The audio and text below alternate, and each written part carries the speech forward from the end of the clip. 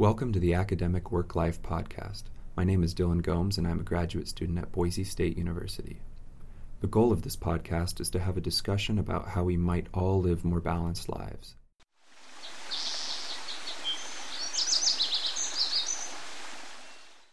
So if you don't mind introducing yourself and just telling us, I know you just did all of this, but if you don't mind introducing yourself and just a short bit about sort of the questions you're interested in. Yeah, so my name is Georgia Hartford Elusis, and I'm originally from Oregon, and I'm now a postdoc at Idaho State University, and I'm an ethnoecologist. Most of my training comes from the various parts of ecology, and I'm interested in how that intersects with the world of traditional knowledge, local indigenous peoples, and particularly around the topics of plant gathering and wild plant gathering. And I'm interested in thinking about questions around how we can maintain the strength, the resilience of biocultural systems of local indigenous peoples, resource use and management. And how did you get to where you are? Because I think earlier you mentioned that your undergrad was actually biology and Spanish, or or was it both of those? Or Yeah, I was did a double major. Double major, okay. And so maybe from there, could you tell a little bit about your trajectory to getting where you are here? Yeah, so when I graduated as an undergraduate from Grinnell College in Iowa with a double major in Spanish and biology, my interest was in being an environmental scientist in Latin America. And after completing my undergrad, I started a one-year Fulbright research grant in Ecuador, and as that was in the area of human ecology, and I was interested in what I'd learned about the effects of fire in Midwestern grasslands and how that translates to the kind of burning going on in these high-altitude grasslands, or páramos, of South America. And when I went there, I did learn a lot about ecology, but I also witnessed poverty in a different way than I had before, and this sort of different status of different sectors of society, and especially the poverty of indigenous peoples. And that, I think, framed how I moved forward with my career. And I, from that point, wanted to infuse more social justice-oriented work into what I did. I took a position in an entomology technician position at the Hawaii Volcanoes National Park after that, through a connection of an undergrad advisor. And as I was doing that project, I had those same kinds of feelings, as though for me there needed to be something apart from the ecology. I needed to have some kind of integration with society and power and structures of privilege. And I decided that I would go into teaching, and I joined Teach for America, and I went to New York City, and I worked in a public school as a middle school science teacher, like an under-resourced school. A very challenging and very beautiful experience as well. And then that just didn't feel sustainable for me in terms of my personality, and I looked again to see how can I kind of merge these interests I have in botany and ecology with the other interests I have in people and in social justice. And so from there I found this field of ethnobotany, and I learned about a particular advisor at the University of Hawaii from a friend of mine who was in the program, and said, oh, this is a professor that I would recommend, and she does ethnobotany. I kind of missed another step in there, I just realized, which was I originally started a PhD program on the East Coast, and that wasn't a good fit because it, again, wasn't meeting these same interests. And then that's when I then went out to Hawaii, and I started this program with Tamara Tickton's lab at the University of Hawaii. And that was a really good fit for me. Both important to me was the values shared with my advisor, also personality. And myself, I'm not a very confident person naturally, and I think I'm not unusual as a woman in struggling with confidence in the academic context. And it was really important that I had an advisor who could help support that confidence. And I learned a lot from others in the lab, a very diverse group of people. All of us spoke more than one language, many indigenous students, international students. The lab was very rich in learning opportunities for me, and I'm really grateful for that. So I began a project for my master's there, focused on wild seaweed gathering. And I really loved that project, and I was really grateful that I had support from NSF so that I could really focus my time in on that research and on my interests. After that, I really wanted to get out of academia and leave. I didn't use the third year of my NSF funding, even though it was such good funding, because I was convinced that that wasn't what I wanted to do. And I returned to Oregon and worked two different Native American nonprofits in the Portland, Oregon area. And then eventually re-entered my PhD as I felt like to really accomplish what I was looking to accomplish, I wanted to try to integrate what I was doing in terms of educational work with the Native American nonprofit and the academic world, kind of that merging. And so I went back and then started a project, and then that project shifted into something very different and shifted again and kind of brought me to the point where I did finish my PhD. And then I questioned deeply whether I wanted to really go into academia further.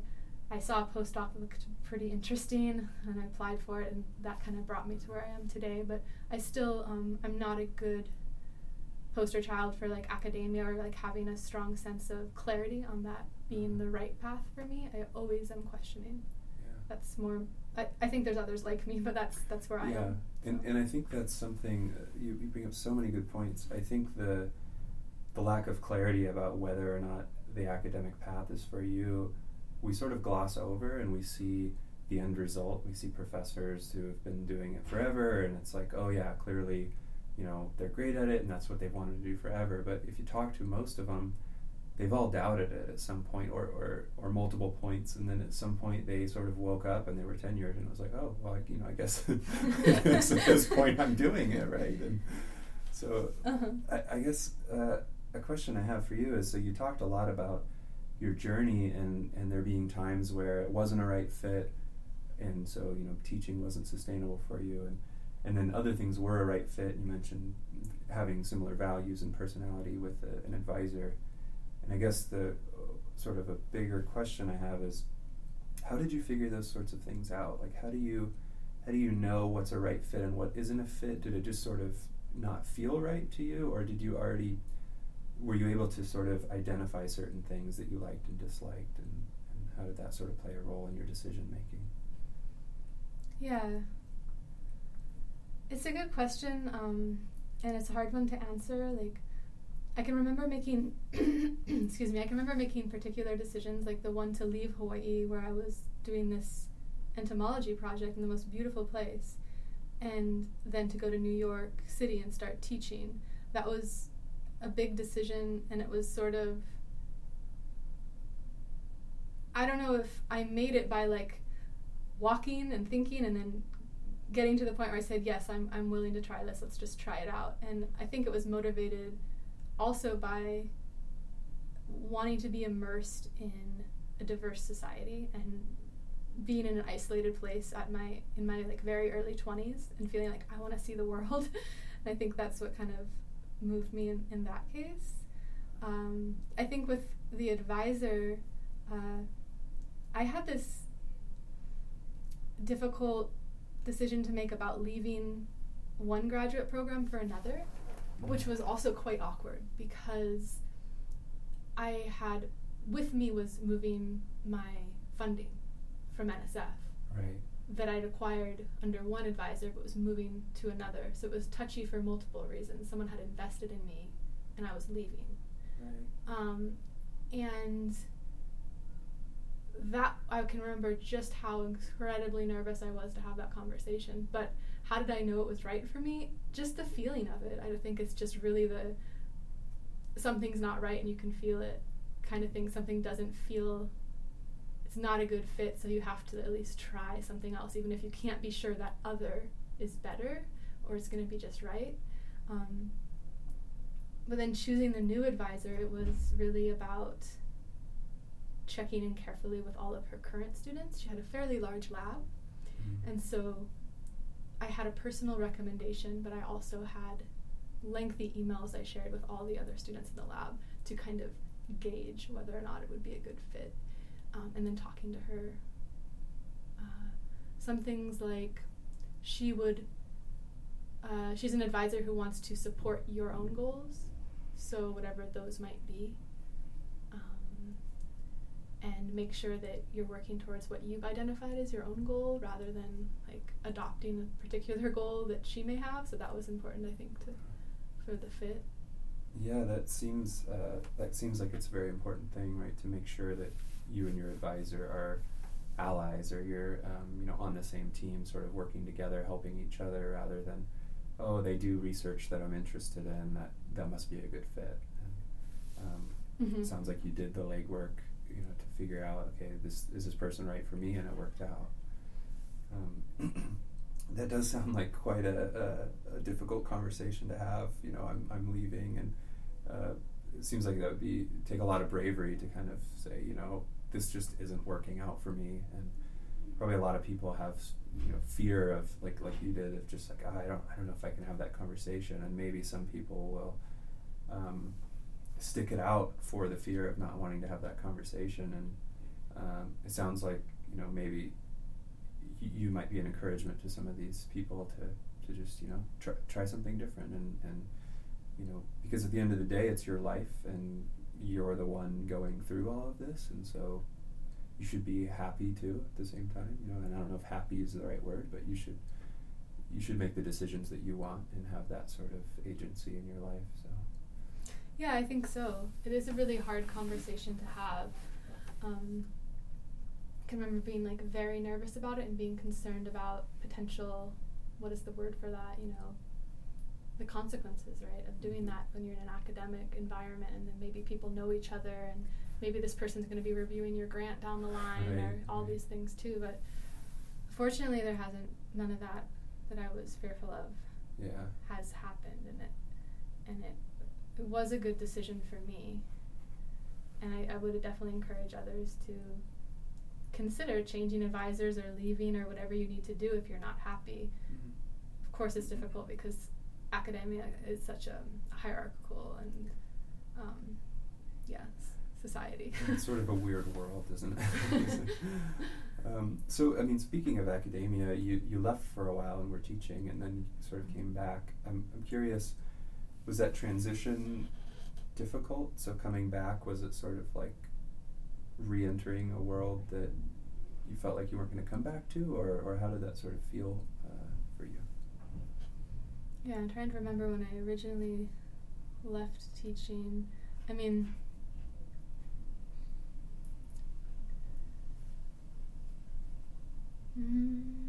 think academia is a lot easier than teaching. So I think maybe depending on the teaching assignment and the person.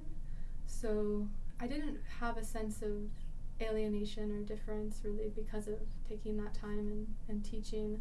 I think there's a lot of students who don't go straight through in their career. So I don't remember having too much challenge with that. Okay. And how has the postdoc process been for you? I've sometimes you hear horror stories of, it's really hard to get a job or an interview and stuff, and I'm just curious, sort of your experience, kind of, especially given that you say you're self-proclaimed, you're not sure if this is the right path for you, and so how have you found the process, and how is it sort of maybe different from being a student, and does it feel sort of more temporary, and are you on the quest to find a job after, or do you feel like sort of very stable and like you don't need to worry about that right now? I know there's a lot in there, so sorry. Yeah, so the first part you asked about was like, I think the process of kind of getting the postdoc. When I knew I was close to my dissertation defense and that ending of the PhD, I felt a fear, like I was going to fall off a cliff, that this was ending and what was next. And there were other students that felt that same way, who were graduating along with me. It's like, I don't have a financial fallback, this graduate school doesn't pay a lot, but there's consistency there, and there's health insurance and things like that were going to be gone. So I felt a lot of fear about that, and I heard stories of people applying for like lots of different postdocs and maybe not getting them, and what would happen.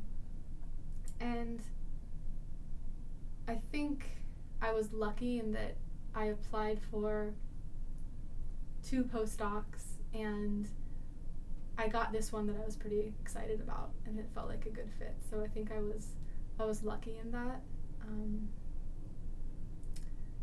I did have the questioning again of like, do I really want to be in academia? Is this what I want to do? Does this feel right to me? And at the time I wasn't as sure. At this point, like, it feels good. I feel grateful for the position.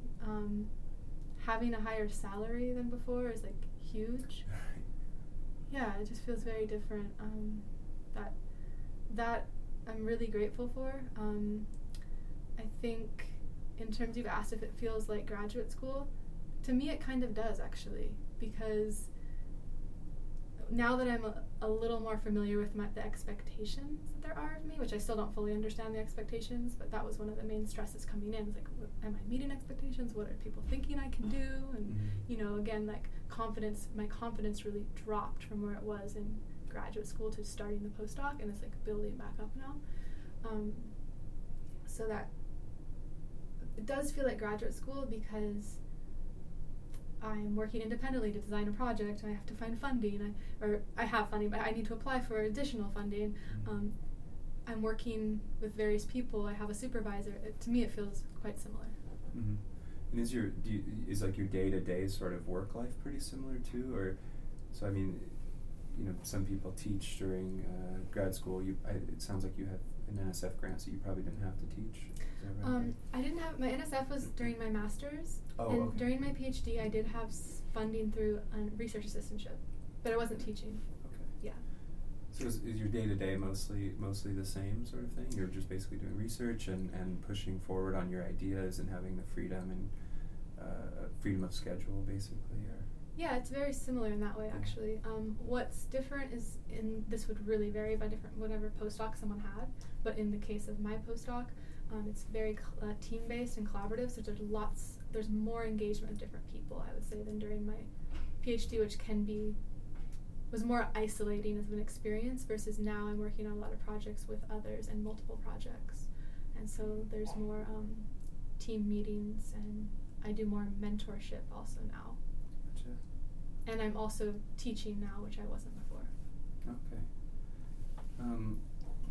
So it sounds like you've really sort of listened to yourself internally and say, like, throughout your journey, and say, like, well, is this right for me, or is this not? And I think a lot of people could learn from that and take that with them and say, okay, well, am I enjoying this, yes or no, and not sort of feel maybe stuck in things. And so that I've really appreciated that, you sharing that with us. And I'm wondering if you have any sort of last minute comments or suggestions, sort of advice for people who might not be sure, I mean, how much do you analyze yourself and think about it, and how much do you just sort of drudge on through the muck and hope to get out the other end of the tunnel?